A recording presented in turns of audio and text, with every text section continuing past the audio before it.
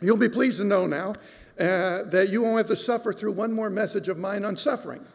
And so Peter, as I get to chapter 5, Peter will leave the theme of suffering, and we'll talk these next couple of weeks about leadership on chapter 5. But one more message from Peter, from 1 Peter, and we'll talk today about suffering with one another for the glory of God. Suffering together for the glory of God. Peter has been teaching us how to live as a Christ follower in a society that does not value Christ. And so as Peter teaches us, he's always focusing on the theme of living today with a vision of heaven always before you. And Peter drives home two things. See, a young guy won't do that. Peter drives home two themes repeatedly as we try to live today with a vision of heaven before us. Number one, remain holy. Number two, remain faithful. And do this because you know that Jesus is coming again. Peter focuses on advice for everyday life. Yet his central piece of advice is live today with your mind on eternity. And so chapter 4 begins with Peter teaching us that the best life, that's defined as a life that makes a difference in other people's lives, that the best life is best lived serving others for the glory of God. And chapter 4 continues. Peter teaches us that the enduring life, a life that does not fail Christ, is also best lived by learning to suffer for the glory of God. And so we pick it up with 1 Peter 4:12. Beloved, do not be surprised at the fiery trial when it comes upon you to test you, as though something strange were happening to you. But rejoice insofar as you share Christ's sufferings, that you also may rejoice and be glad when his glory is revealed. If you are insulted for the name of Christ, you are blessed, because the Spirit of glory and of God rests upon you. But let none of you suffer as a murderer or a thief or an evildoer or as a meddler. Yet if anyone suffers as a Christian for following Christ, let him not be ashamed, but let him glorify God in that name. For it is time for judgment to begin at the household of God. And if it begins with us, what will be the outcome for those who do not obey the gospel of God? And if the righteous is scarcely saved, what will become of the ungodly and the sinner? Therefore, let those who suffer according to God's will entrust their souls to a faithful Creator while doing good. Okay, here's our challenge. How do we interpret this text as it was written to a persecuted first century church while making it relevant to those of us who are living here today in America? We are in America, after all. We are not suffering brutally like they did. We're not being beheaded. We're not being fed to lions at a sporting event. There are several 100,000 churches in America, and it is perfectly legal in our country for you to be converted to Jesus Christ and then to join one and worship there. Christians are not prevented in our country from owning their own businesses, from owning homes, from owning their cars, or even from taking a nice vacation once a year or more, which most of you, including pastors, do. So we certainly don't want to develop this paranoia that the government is out to get us and let that end up robbing us of the joy of living in this country that allows us to express our freedom unlike any other country on the planet. But on the other hand, Pastor Tim Keller, a pastor in New York City, I read, had an award from Princeton Theological Seminary revoked and taken back from him because he believes that the Bible does not allow for the ordination of women. TV personalities are attacked, and people demand that they take their show off the network simply because they worship at churches that don't support gay marriage. Vice President Mike Pence is routinely mocked simply because he won't have dinner with another woman who's not his wife. And he says he does that because he got that rule from Billy Graham. It used to be called the Billy Graham rule, because that's how he kept himself free from moral scandal when he was in ministry. Now, this increasing hostility in America toward those who follow Jesus Christ prompted one author, his name is Rod Dreher, to publish a book called The Benedict Option. The Benedict Option, in which he advocates that the way forward may be found by looking back. Benedict was a 6th century monk.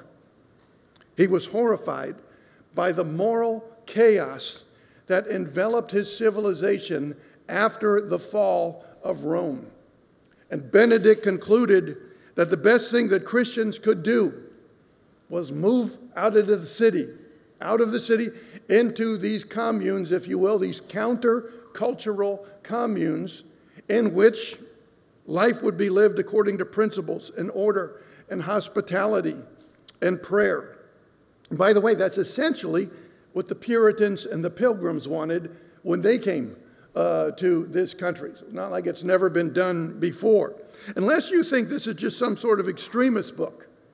Russell Moore, who is the president of the Ethics and Religious Liberty Commission of the Southern Baptist Convention, he reviews this book by saying, I'm more missionary than I am monastery. But he said, I am really recommend that all Christians read this book because there are warnings to heed and practices to follow. Carl Truman of Westminster Theological Seminary says, this is the book I am going to use to get thoughtful people in my congregation reading and discussing. It's going to be helpful to those in my congregation who live out there on the front lines.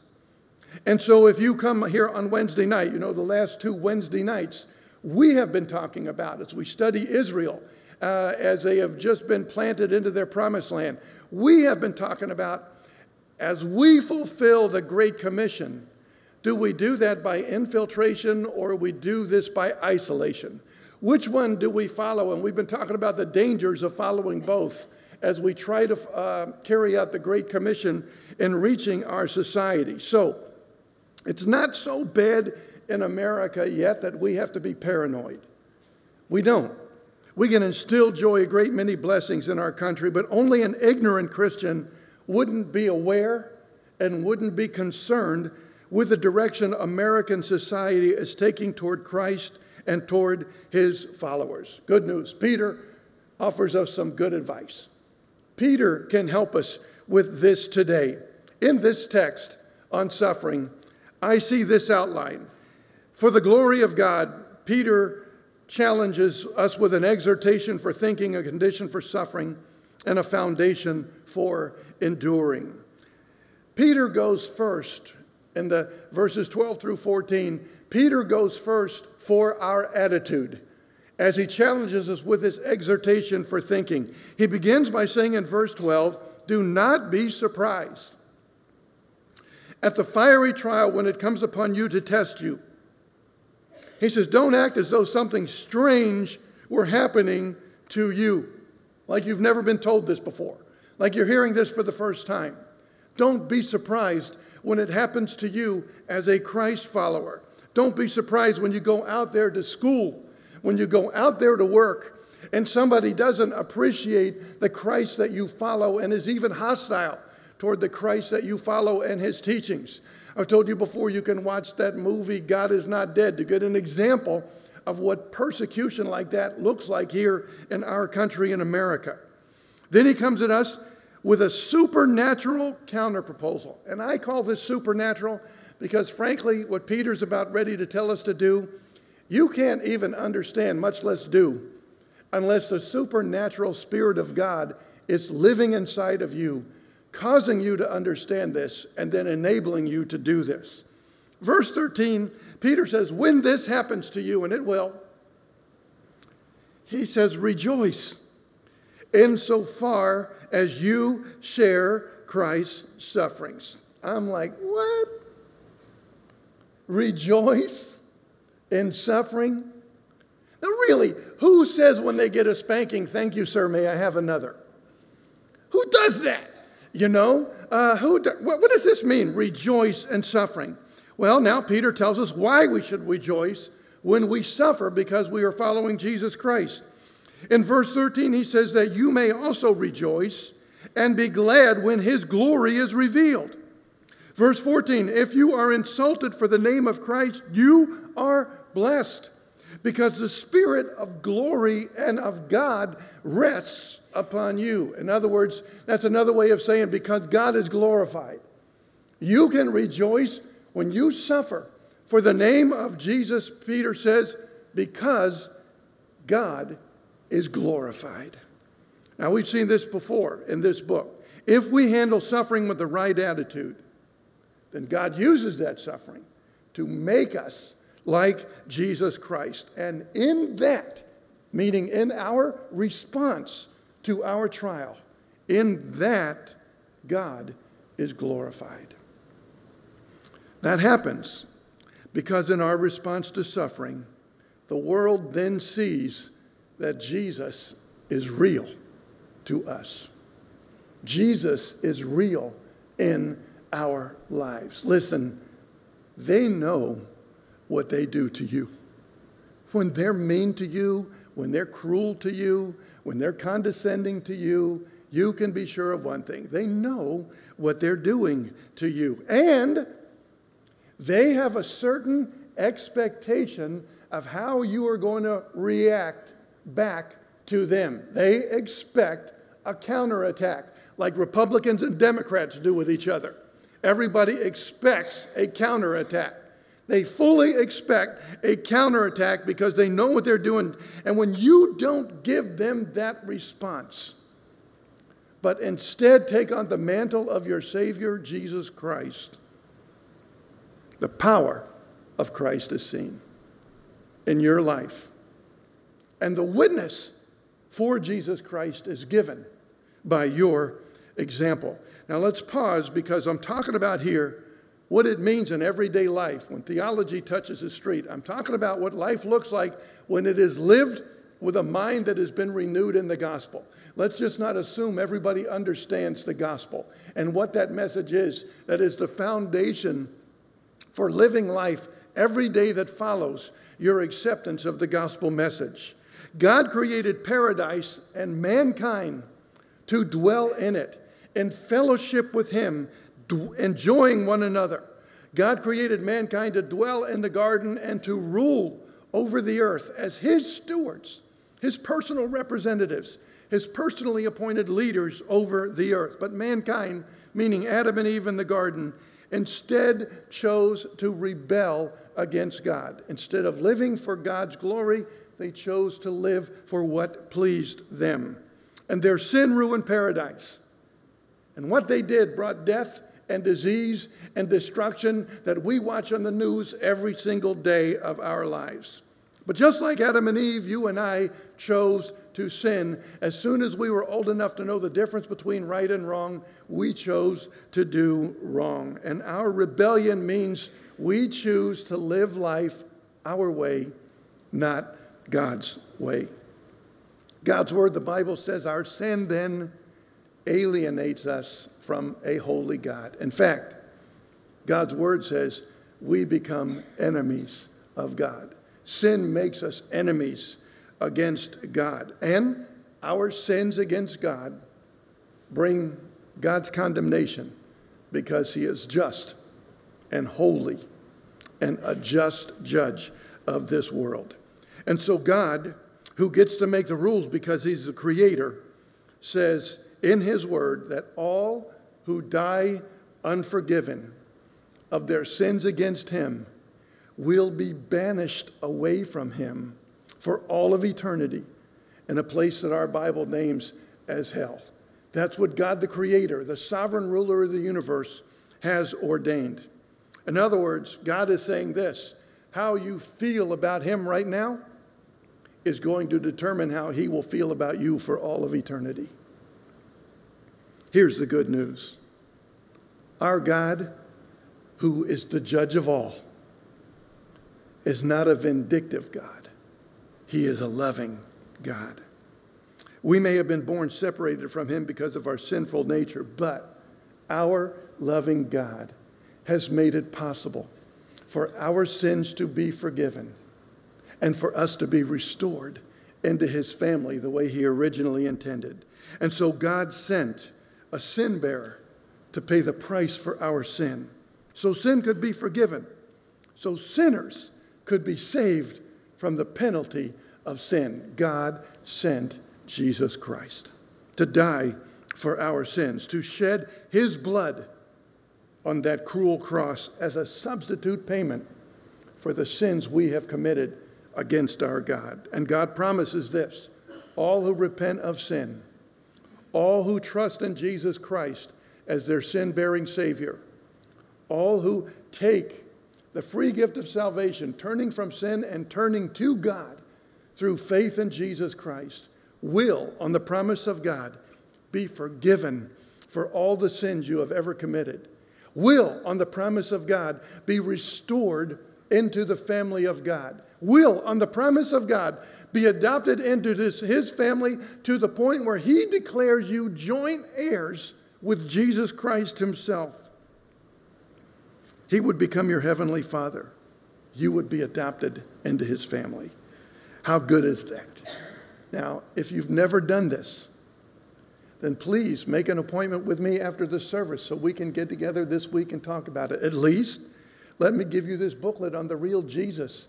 It talks about who he is, why he came, and why it matters to you now and forever. Let's talk about it. But if you have done that, if Jesus is your Savior, then his Spirit indwelt you on the moment you genuinely got saved. His Spirit then becomes your guide for living life. Spiritual things can now be understood by you because his Spirit lives in you. And so in this exhortation to get you to think, and this exhortation to go after your attitude and talking about how you think about your suffering, he says that when you suffer for your Savior, you are actually partaking in your Savior's suffering for you. When you're suffering for his name's sake, you're actually partaking in his suffering for you. And when you do that, God then uses your suffering, our suffering, to make us like our Savior. And when we become like Jesus, God's purpose in our salvation is fulfilled, and God is glorified, and the gospel bears lasting fruit in us. And so knowing that God can be glorified in our suffering, Peter concludes then, we then can rejoice in our suffering. Echoing the words of Jesus himself on the Sermon on the Mount, Peter says, if you are insulted for the name of Jesus Christ, you are blessed. Why? Because God gets the glory in it. The Spirit of glory in God rests upon you. And so, my fellow Christ followers, my friends, we must embrace the big truth that suffering with rejoicing now prepares us to be overjoyed when Jesus comes and his glory is revealed and all suffering is brought to an end. There is a God-given, gospel-centered purpose in all the suffering that you and I go through in everyday life. In God's Spirit now, we must learn to think differently about suffering. Not to view suffering merely in the light of our own inconvenience, but in the light of God's glory. Next, Peter gives us a condition for suffering in verses 15 and 16. He says, but let none of you suffer as a murderer or as a thief or as an evildoer or as a meddler. A meddler is someone who's always busy about everybody else's business but their own. Does it wow you a little bit like it does me that he throws a gossip in the same category as murderer? Okay, I'm just saying that's pretty heavy to me. This is a familiar theme in Peter's teaching. We've seen it before. Suffering for doing bad as a Christian is unacceptable. And whatever you get because you've done bad, you deserve. Suffering in the name of Christ for being a Christian, suffering in the name of Christ just for following Jesus, that's acceptable and blessed. Christians should be holy, and that's going to result in us living ethical, good lives before others when we go to work on Monday. We'll be the ethical ones. We're going to be the good ones. In other words, if we suffer, there should be no just cause for our suffering. Our suffering should be an injustice. Our suffering shouldn't be deserved. It should be something that we don't deserve. It should be something that we are never ashamed of, something that we know that Jesus will vindicate when he comes again. And this, my friends, is where I think your church comes in. This is where you come in for each other. This is where Christian parenting comes in. This is where Christian mentoring comes in. This is where Christian education for all ages comes into play. Because we must learn by God's grace and in the power of his Spirit, we must learn a biblical world view on suffering. Every church ought to have a theology of suffering. Every church ought to occasionally teach a class on the theology of suffering like we're doing right now on one of our Sunday school classes. One of the key questions you can ask a pastor is, what is your theology of suffering? A church ought to be able to help you here, but we need a biblical worldview. From math in school to marriage and home, we got to see it spiritually. We have to see it the way God sees it in the Bible, not just the way that we've been raised, certainly not the way culture sees it. We have to have a biblical worldview. A little side note, I love the fact that the guy that you will be considering as your next pastor has a PhD in biblical worldview and apologetics. A relatively new major, a relatively new opportunity, but certainly a relevant one for the times in which we live. We all need to see life in this world biblically, and that includes our suffering. Peter says in verse 16, if anyone suffers as a Christian, let him not be ashamed, but let him glorify God in that name. Living in a way that does not bring shame on God, but rather brings him glory, that's the command. And here's the thing. You can't do it alone. There's none of you, including me, strong enough to live out this command, to live a life that brings God glory on your own. You can't do it alone. We need each other. We need each other to suffer together by praying for one another. We need to learn a biblical worldview together by studying together. We need to endure when life is hard simply by being together and being there for one another. We need each other. And what I'm saying, what Peter's saying is salvation is not just a profession of faith in Jesus Christ. It's a way of life. Following that profession that lives in a way that brings glory to God as our Savior did. Now look, a 5-year-old can make a profession in Jesus Christ, and if they are sincere, they can receive Christ. But look, that's the beginning of it, not the end of it. Our job's not done when this child professes Jesus Christ. It's just beginning. I've used this illustration before. When you get your wings as a pilot, you are not an expert at flying. You just have figured out how to make the number of landings equal the number of takeoffs. Okay? You have just succeeded in managing to fly without killing yourself. You're a long way, just because you're safe for solo, you're a long way from being ready to put others in your airplane and fly them around. Getting your wings is just the beginning. Getting saved is just the beginning.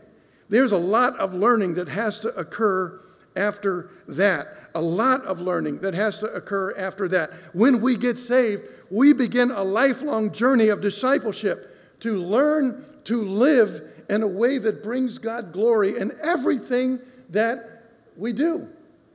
And everything. That's what I love about the Wilds. He used to make us recite the 1 Corinthians 10:31, whether therefore you eat or drink or whatsoever you do all to the glory of God. They won't even feed you until you recite that verse.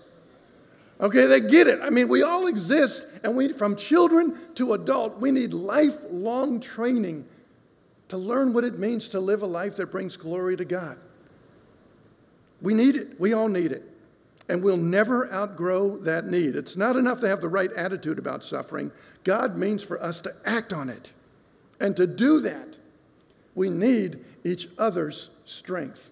And to have that, we have to commit to being here with each other and to growing together in God's word if we're going to have any hope of living God's truth. That's what membership is all about. It's about commitment to that. The command is to live righteously out there in society. And what Peter's saying is it's a group effort. It's a family effort. That's what we're all about as a church. Next, Peter speaks to us as a church. In this text, he refers to the church as the household of God. And now he lays for us a foundation for enduring. Now get ready for some really hard words because they're sobering. Listen to what Peter says about enduring in our suffering. In verse 17, he says, "For it is time for judgment to begin at the household of God. And if it begins with us, what will be the outcome for those who do not obey the gospel of God? And if the righteous is scarcely saved, what will be the outcome of the ungodly and the sinner? Therefore, let those who suffer according to God's will entrust their souls to a faithful Creator while doing good." What does that mean? The time has come for judgment to begin at the house of God. I'm pretty sure I don't like the sound of that. What does that mean? For judgment to begin at the household of God. Well, my friends, sometime God is very, very serious. And he demands that we be serious back. So following Jesus is, sometimes it's just a little more than swinging on the swing set on the church playground on a bright sunny day and singing "Jesus Loves Me." That's all well and good. But sometimes it's harder, more demanding than that. Enduring in our faith. That's what this whole sermon's about. That's what this whole book is about. Enduring to the end in our faith is something that God is deadly serious about. And that's what these hard verses are about. Now let's remember, God's always thinking of the big picture. When you and I talk about salvation, it is important to us personally and individually because we want to go to heaven when we die. God is thinking of a much bigger picture than that. The God of the universe is concerned about his glory throughout the universe. And so when God saves us, he doesn't just look at you and say, "Oh, look, this is all about you. I'm going to save you so that you can go to Candyland when you die." That's what this is all about. No, God has a much bigger picture when he saves each one of us than that. He has a much bigger picture that we will join the redemption story. That's why he says when you get saved, you just got a new job. You are now an ambassador of Jesus Christ himself. You're on mission. You have just been given a life mission to represent Jesus Christ in the society in which you live, in the promised land in which you dwell. You have been given the ambassadorship of Jesus Christ himself. And God says, if you will live it, you will bring him glory. And that's what he's about in each of our individual salvations. So when God makes a condition for living that we suffer only for doing right and never for doing wrong, then in the big picture, God is saying how you live matters. And you are accountable to me for how you live. That's what God is saying to us. And so our profession of faith in Christ puts the name of Jesus on trial in the lives that we live. Every day, every way, every word you speak, every action you take, in some way, big or small, puts the name of Jesus on trial if you are professing Jesus as your Savior. So let's talk about that in the context of suffering. In light of what you've heard, suffering for the big picture, for the glory of God, I want you to consider your suffering. Has your suffering in life made you bitter? Has your suffering in life made you sarcastic? Life not turning out the way you demand and you're mad about it? Your attitude is wrong. It's that simple. You're wrong, Peter says. And God doesn't like it. And God calls you to repent of it and change your focus off of you and back on to him. If you don't know how to do that, read the Psalms. Every day that you're suffering, read a psalm a day and see if you can figure out how the psalmist goes from suffering to turning the view back on God. It's one of the best pieces of advice I can give you. When you're suffering, read a psalm a day and watch how the psalmist teaches you how to change your focus back on God. If you don't do this, this is what causes people to fall away. You've seen it. Maybe you've done it. They fall away from church. They fall away from the body of Christ. It happened to this church in history. It has happened in our church. You've seen it. It has happened to churches of all time. It's happened in your individual families. People fall away when their focus turns away from God and turns back onto self. And they convince themselves, I deserve to be bitter based on what has happened to me. I deserve to be bitter. And what happens is they fall away. And God says, judgment begins at the household of faith. Judgment is coming to the world one day, but it's going to begin with his people first. That attitude represents an insincere, non-genuine faith. Amos 3:2, God told Israel, you only have I chosen of all the families of the earth. Therefore, I will punish you for all your sins. And get this, Amos is prophesying during a time of national optimism in Israel. Business is booming. Borders are expanding. Things are going good. But here's what's happening in Israel. Prosperity is everywhere, but below the surface, greed and injustice are festering and growing. And below the surface now, hypocrisy is finding root, and genuine faith is giving way to hypocrisy. And Amos rises up to proclaim God's judgment against people, God's people. Why? Because they're not enduring in their faith. And God sees their insincere faith. Get this, this is powerful. God sees their insincere faith as a basket of rotting fruit. What a word picture. And Jesus would go on and teach that very lesson himself by walking up to a fruitless fig tree and killing it on the spot, as a picture of how worthless a life of insincere faith is. And Amos says what Peter says, because you are my people and I am your God, I will judge you for your sins.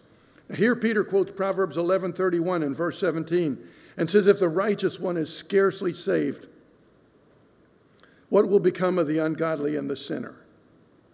In other words, if God will judge his own house for insincere faith, how much more will he judge those who have no faith at all? And a similar threat of judgment against insincere worship that leads to a hypocritical life is found throughout the entire New Testament.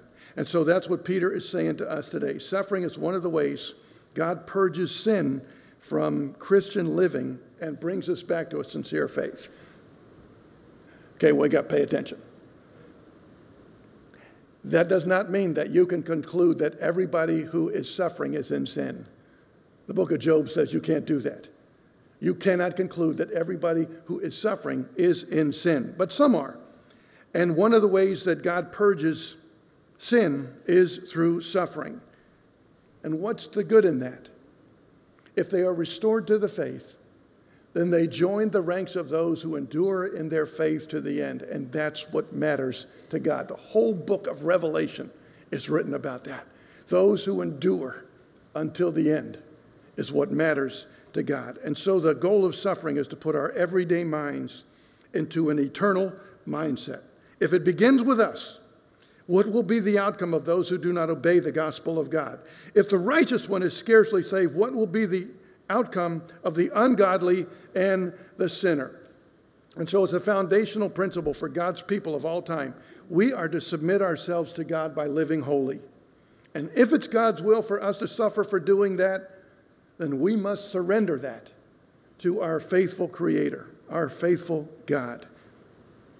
Now, it means in our cultural context, we're to live honorably and that God will hold us accountable for it. And if in living honorably causes us to suffer, then surrendering that to God's glory will liberate us from our fear of suffering.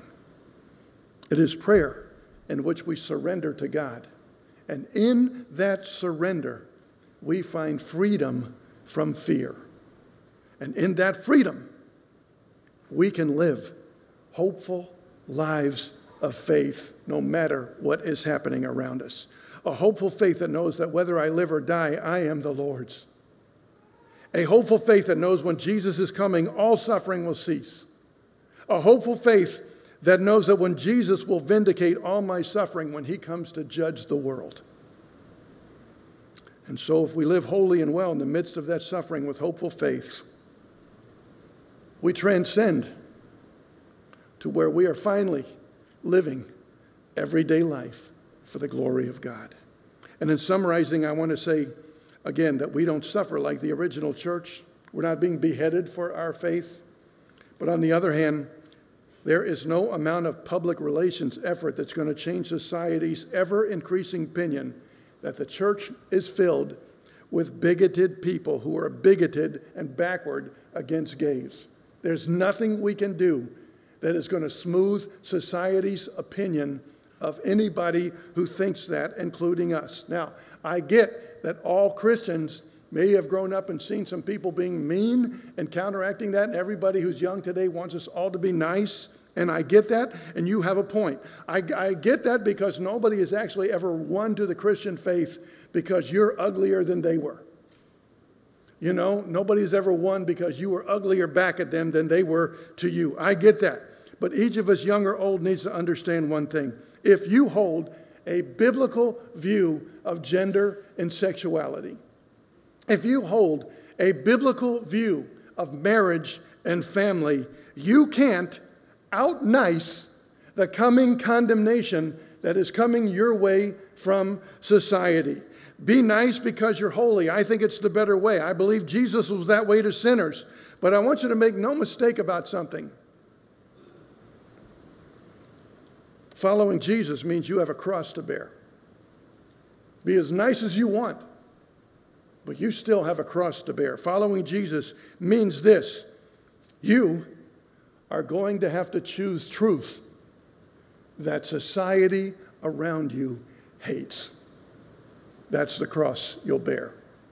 Following Jesus means you have to choose a way of life that sooner or later will cost you and make you suffer. Peter says, just be sure that you suffer for belonging to Jesus, not because you're a jerk. Okay? Just be sure you suffer for the right reason. And suffer knowing that whenever you suffer for Jesus, those outside the gospel will suffer immeasurably more because of all the suffering they cause now is leading to a day of reckoning later. Rejoice, knowing that your Savior suffered, and your suffering is meant to draw you to him and make you like him. And endure, rejoice and endure by taking your eyes off yourself, turning your eyes upon Jesus to behold the glory of God. I pray that each one of us will walk out today with a personal resolution to live a life of good works as an expression of our faith in Jesus. But what we need to do now is pray for God's grace to live holy lives together in support of one another as brothers and sisters in the body of Christ, enduring our sufferings for the glory of God and to the praise of his name forever. Let's pray. Father, not a fun passage for us, not one that we take lightly, not especially this talk about judgment beginning in the household of God, not particularly encouraging. But yet, God, it should be, because it is rich and deep in the truth of your glory. It is rich and deep in the gospel. What you are calling to do is to live a life of genuine faith that brings you glory. What you are calling to do is to live a life of faith that endures till the very end, no matter whether we suffer even unto death. For Jesus suffered unto death, even the death of the cross. And Lord, one day, every knee will be made to bow of things in heaven and things in the earth and things under the earth. And every tongue will be made to confess that Jesus Christ is Lord, to the glory of God our Father. Lord, we have the privilege of doing that now. But even if we resolve to live for your glory, we can't do it in our own strength. This is not a New Year's resolution that somebody can make. This is something we can only do as your grace is operative in us, as your Spirit causes us to understand the deep truth, and as your Spirit empowers us to live the deep truths. And so, God, I pray for each one of us in here, that we will truly get how serious you are about living a life that brings you the glory that you deserve because you saved us. So, Lord, I think of those who are suffering right now, many in here. Pray that you will strengthen them by bringing them together with others in prayer, by surrendering their suffering to your glory. And in that, grant them the freedom from fear that you promise, and grant them in its place a life of hopeful faith, that whether they live or die, they are the Lord's. I pray this in Jesus' name. Amen.